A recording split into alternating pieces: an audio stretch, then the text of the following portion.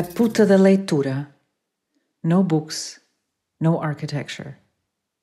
This is a podcast concerned with publishing in architecture, being curious about diverse perspectives on the built environment, taking shape of a book, a magazine, or a newspaper. I'm Julia, and you're listening to Radio Antecâmara.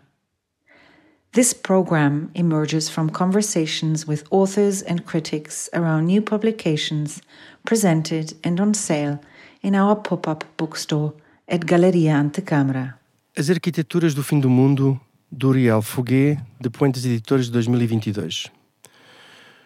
Podemos dizer que existe historicamente fases escatológicas, ou se quiserem a ciência das últimas coisas, se formos à etimologia da palavra grega. Para percebermos de onde vem essa ideia do fim do mundo, e segundo o historiador Rui Tavares no podcast Agora e Mais Agora, diz ele, temos de ir até aos zoroastrianos. Terão sido os primeiros a passar a ideia do final dos tempos, que passaram ao judaísmo e ao cristianismo. Antes disso, o Império Grego e Romano eram crentes que o mundo nunca acabaria e seria sempre glorioso como os seus impérios. A definição de Rui Tavares de Idade Média é cerca de 1000 anos em que as pessoas acreditavam que o fim do mundo estaria para breve. Entre 500 e 1500 não há praticamente nenhuma geração que não acredite que é a última. Não é a ideia das franjas da sociedade, mas de uma grande maioria de pessoas, um pensamento único. Que importância tem isso? Bem, não planeamos a vida futura da mesma forma. Se o mundo vai acabar, não podemos comodamente planear um futuro previsível e de uma forma linear. Não sabemos, há dúvida, há instabilidade e, consequentemente, dinamismo. Nestes períodos podemos, mais falsamente, aceitar experimentalismos e novas ideias de celebração do fim do mundo. Durante muito tempo, nos manuais escolares, a Idade Média foi considerada uma época negra, entre duas idades veneradas, a Idade Clássica e a Renascença.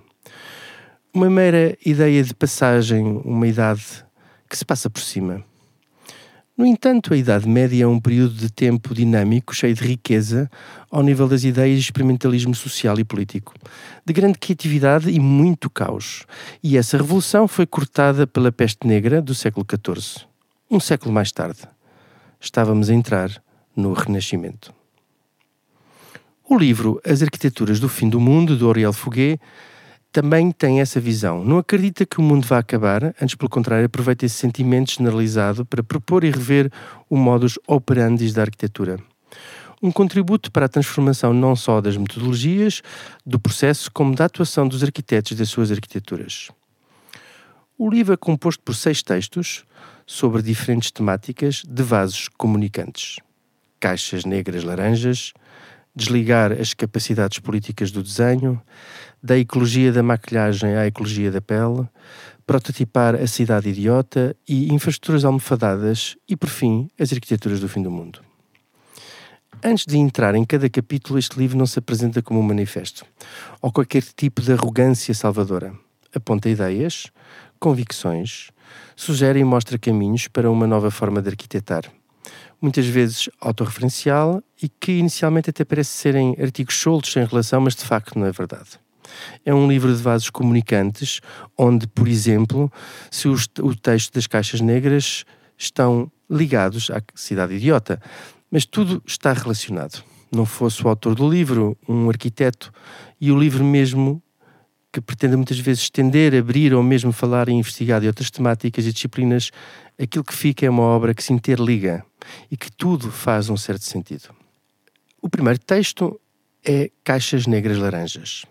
O título refere-se exatamente às caixas negras, às típicas caixas negras dos aviões, dos comboios e de outros mecanismos que têm um registro guardado de forma de caixa forte.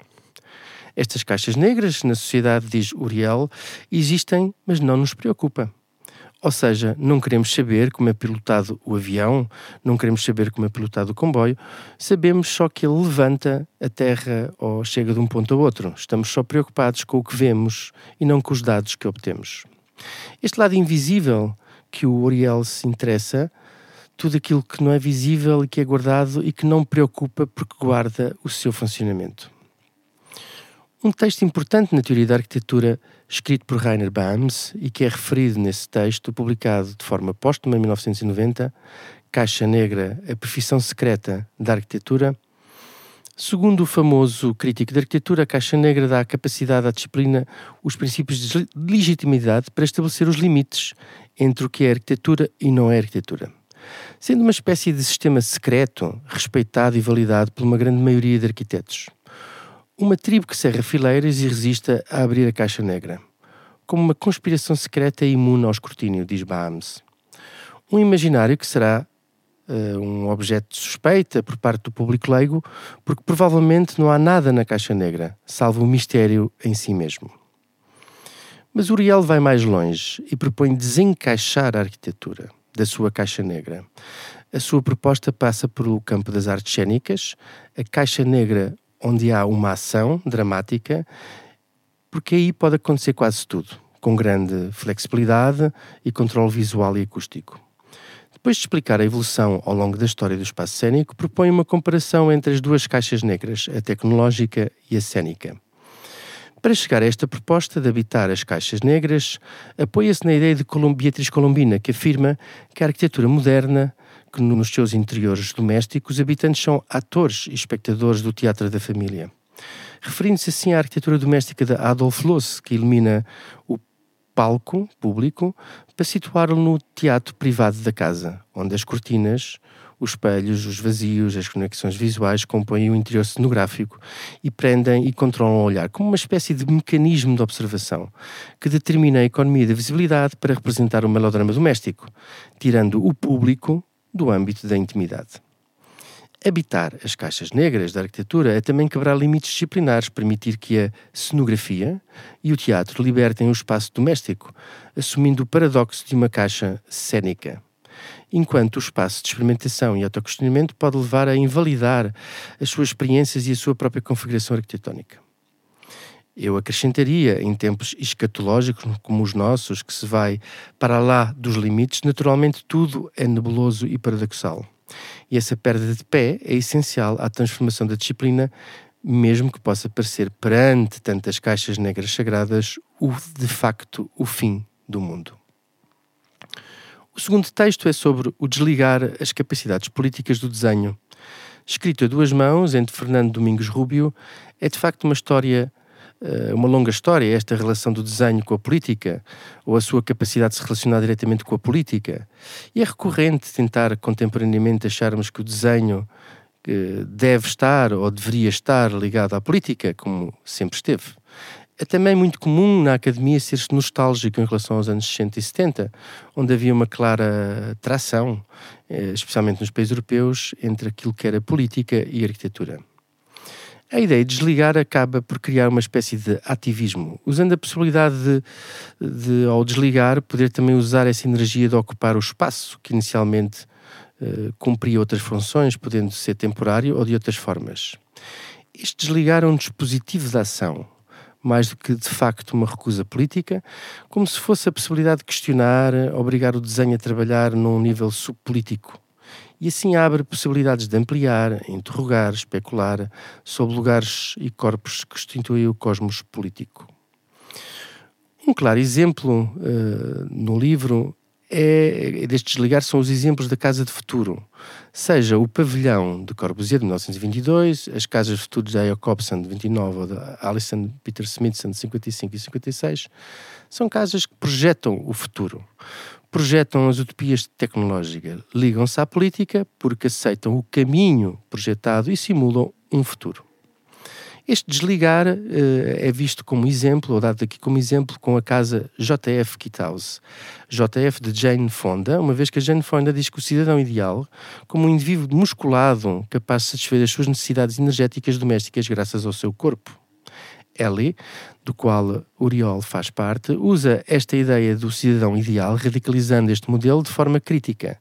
A JF Kithouse é uma casa off-grid, onde toda a energia tem de ser produzida pelos indivíduos que a habitam. Uma cenografia para a vida doméstica. Mais uma vez, um vaso comunicante. Este modelo revela que a sustentabilidade também é um problema cultural e político, que precisa de muita urgência, um debate aberto sobre a domesticidade, conforto rituais ou formas de convivência necessárias para um futuro ecológico. Uriel e Fernando Domingos não falam de ideologia. Procurei com atenção no texto, reli o texto e por momentos ainda pensei que seria uma lacuna. Talvez pela minha nostalgia portuguesa, apaixonada por uma revisão de relação entre o desenho e a ideologia. Ou talvez a falta dela. No entanto, depois de uma segunda leitura, percebi que a ideologia estava lá. Não está como nos termos como vemos todos os dias, de forma ad nauseam na televisão e nos mídias, porque desligar da política é de facto essencial para ultrapassar estes tempos paradoxais, talvez de fim do mundo, onde a esquerda se transformou numa força reacionária e conservadora, incapaz de reformar ou enfrentar os problemas, acantonada e barricada numa narrativa de proteção a todo custo da situação atual, incapaz de transformar e aceitar que é necessário transformar e tirar privilégios a tantos para reformar o bem comum. Não querendo olhar para isso, porque não se aceita, outra ideia, para além desta ideia contínua do combate à precariedade, como um mantra sem profundidade e realidade social, acaba assim por ser mais conservadora do que uma direita que parece um catavento populista, que obviamente sente como revolta ou mesmo ansiedade social. E que vai de ânsia de transformação, de liberal nos costumes, a neoliberal na economia, da raiva ao protesto, à indignação do uso dos impostos, ao Estado corrupto e sempre a pressionar na mesma tecla, que há demasiados impostos. Resumindo, para estes tempos de ideologia à beira de um ataque de nervos, de facto, desligar pode ser o melhor caminho. E agora acredito que seja de facto a melhor solução. Os 2 textos seguintes talvez sejam os mais originais, os mais imprevisíveis. No primeiro, da ecologia à ideologia das peles, onde vai buscar a obra de Sade e Sacher Muzok, sádico e masoquista, para a partir daí fazer uma ligação brilhante ao ecossadismo e ao ecomasoquismo. Um ecossadismo que, ao longo de 2 séculos, provou ser a melhor abordagem e que, em jeito de conclusão, talvez seja tempo de dar espaço a um ecossadismo, arquiteturas que passem de arquiteturas do aparador para arquiteturas da pele. O texto seguinte é também muito inovador. Arquitetura do desejo, questionando os dogmas científicos que não questionamos porque os projetamos na nossa sociedade. O exemplo da secção do Museu de História Natural de Nova Iorque, Contra a Natura, uma exposição sobre animais que são homossexuais. O que é que isto tem a ver com a arquitetura? As narrativas têm para arquiteturas, para unificar o mundo, onde o espaço para as pequenas alternativas ou outras visões desaparecem. Como prova, esta exposição, os animais são todos heterossexuais e a sua diversidade é muito maior do que o mantra da procriação da natureza. Na relação com a biologia e as taxonomias, Uriel propõe, em vez de uma arquitetura una, standard, arquiteturas para modificar multiversos multiplicados. Um conceito de diversidade exponencial, sendo um livro de vasos comunicante, volta aqui a despegar o desenho e o desejo, de facto, não entra na educação académica e passa aqui a ser uma condicionante e motor da arquitetura como um cosmos desejante. Por último, o texto de Prototipar, uma cidade idiota, a partir de um evento artístico de Lazy Reading Club e fazendo uma alusão desligada como a hipótese de manifesto. Este texto é uma espécie de resumo e é mais próximo de um eventual ou possível manifesto. Curiosamente, é talvez o menos claro. Todos os outros usam a imaginação do leitor para navegar e para abrir possibilidades. Aqui, talvez por alusão ou para ir buscar mais a arte do que a arquitetura, acaba por ser um manual, até na forma de como é escrito. Se fosse o editor deste livro, teria dito a Uriel para mudar ou o estilo do texto, demasiado estruturado, em contraste com as leituras anteriores, ou simplesmente retirá-lo.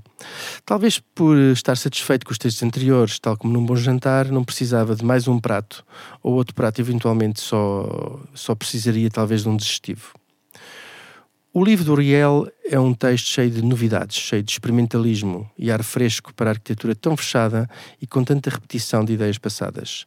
É de facto um guia para a arquitetura para sair da casca, prefiro este termo ao sair da caixa, apesar de eu saber que o Uriel prefere desencaixar a arquitetura, seja a casa, as formas, a forma de projetar, religar ou despegar, ou até as formas de atuar em tribo que afastou a arquitetura das suas funções essenciais de relação com o mundo e a sociedade. Mas lembra-nos, Uriel, que a realidade tem armadilhas e precisamos desligar para não ficarmos atolhados no pântano das narrativas poderosas que nos dominam. Ao final, diria que a arquitetura do fim do mundo são uma enorme oportunidade para finalmente podermos libertar as arquiteturas dos seus fins e criar novos princípios. Resumindo, ler este livro deve ser uma experiência para ser lida de forma aberta, receptiva e sem mantras ou conceitos. Aceitar a nossa crise atual, a nossa escatológica e ciência do fim do mundo, ou, se quiserem, o final do mundo. Só assim poderemos entrar, de facto, em experimentalismos e transformações. Transformar é o fim do mundo.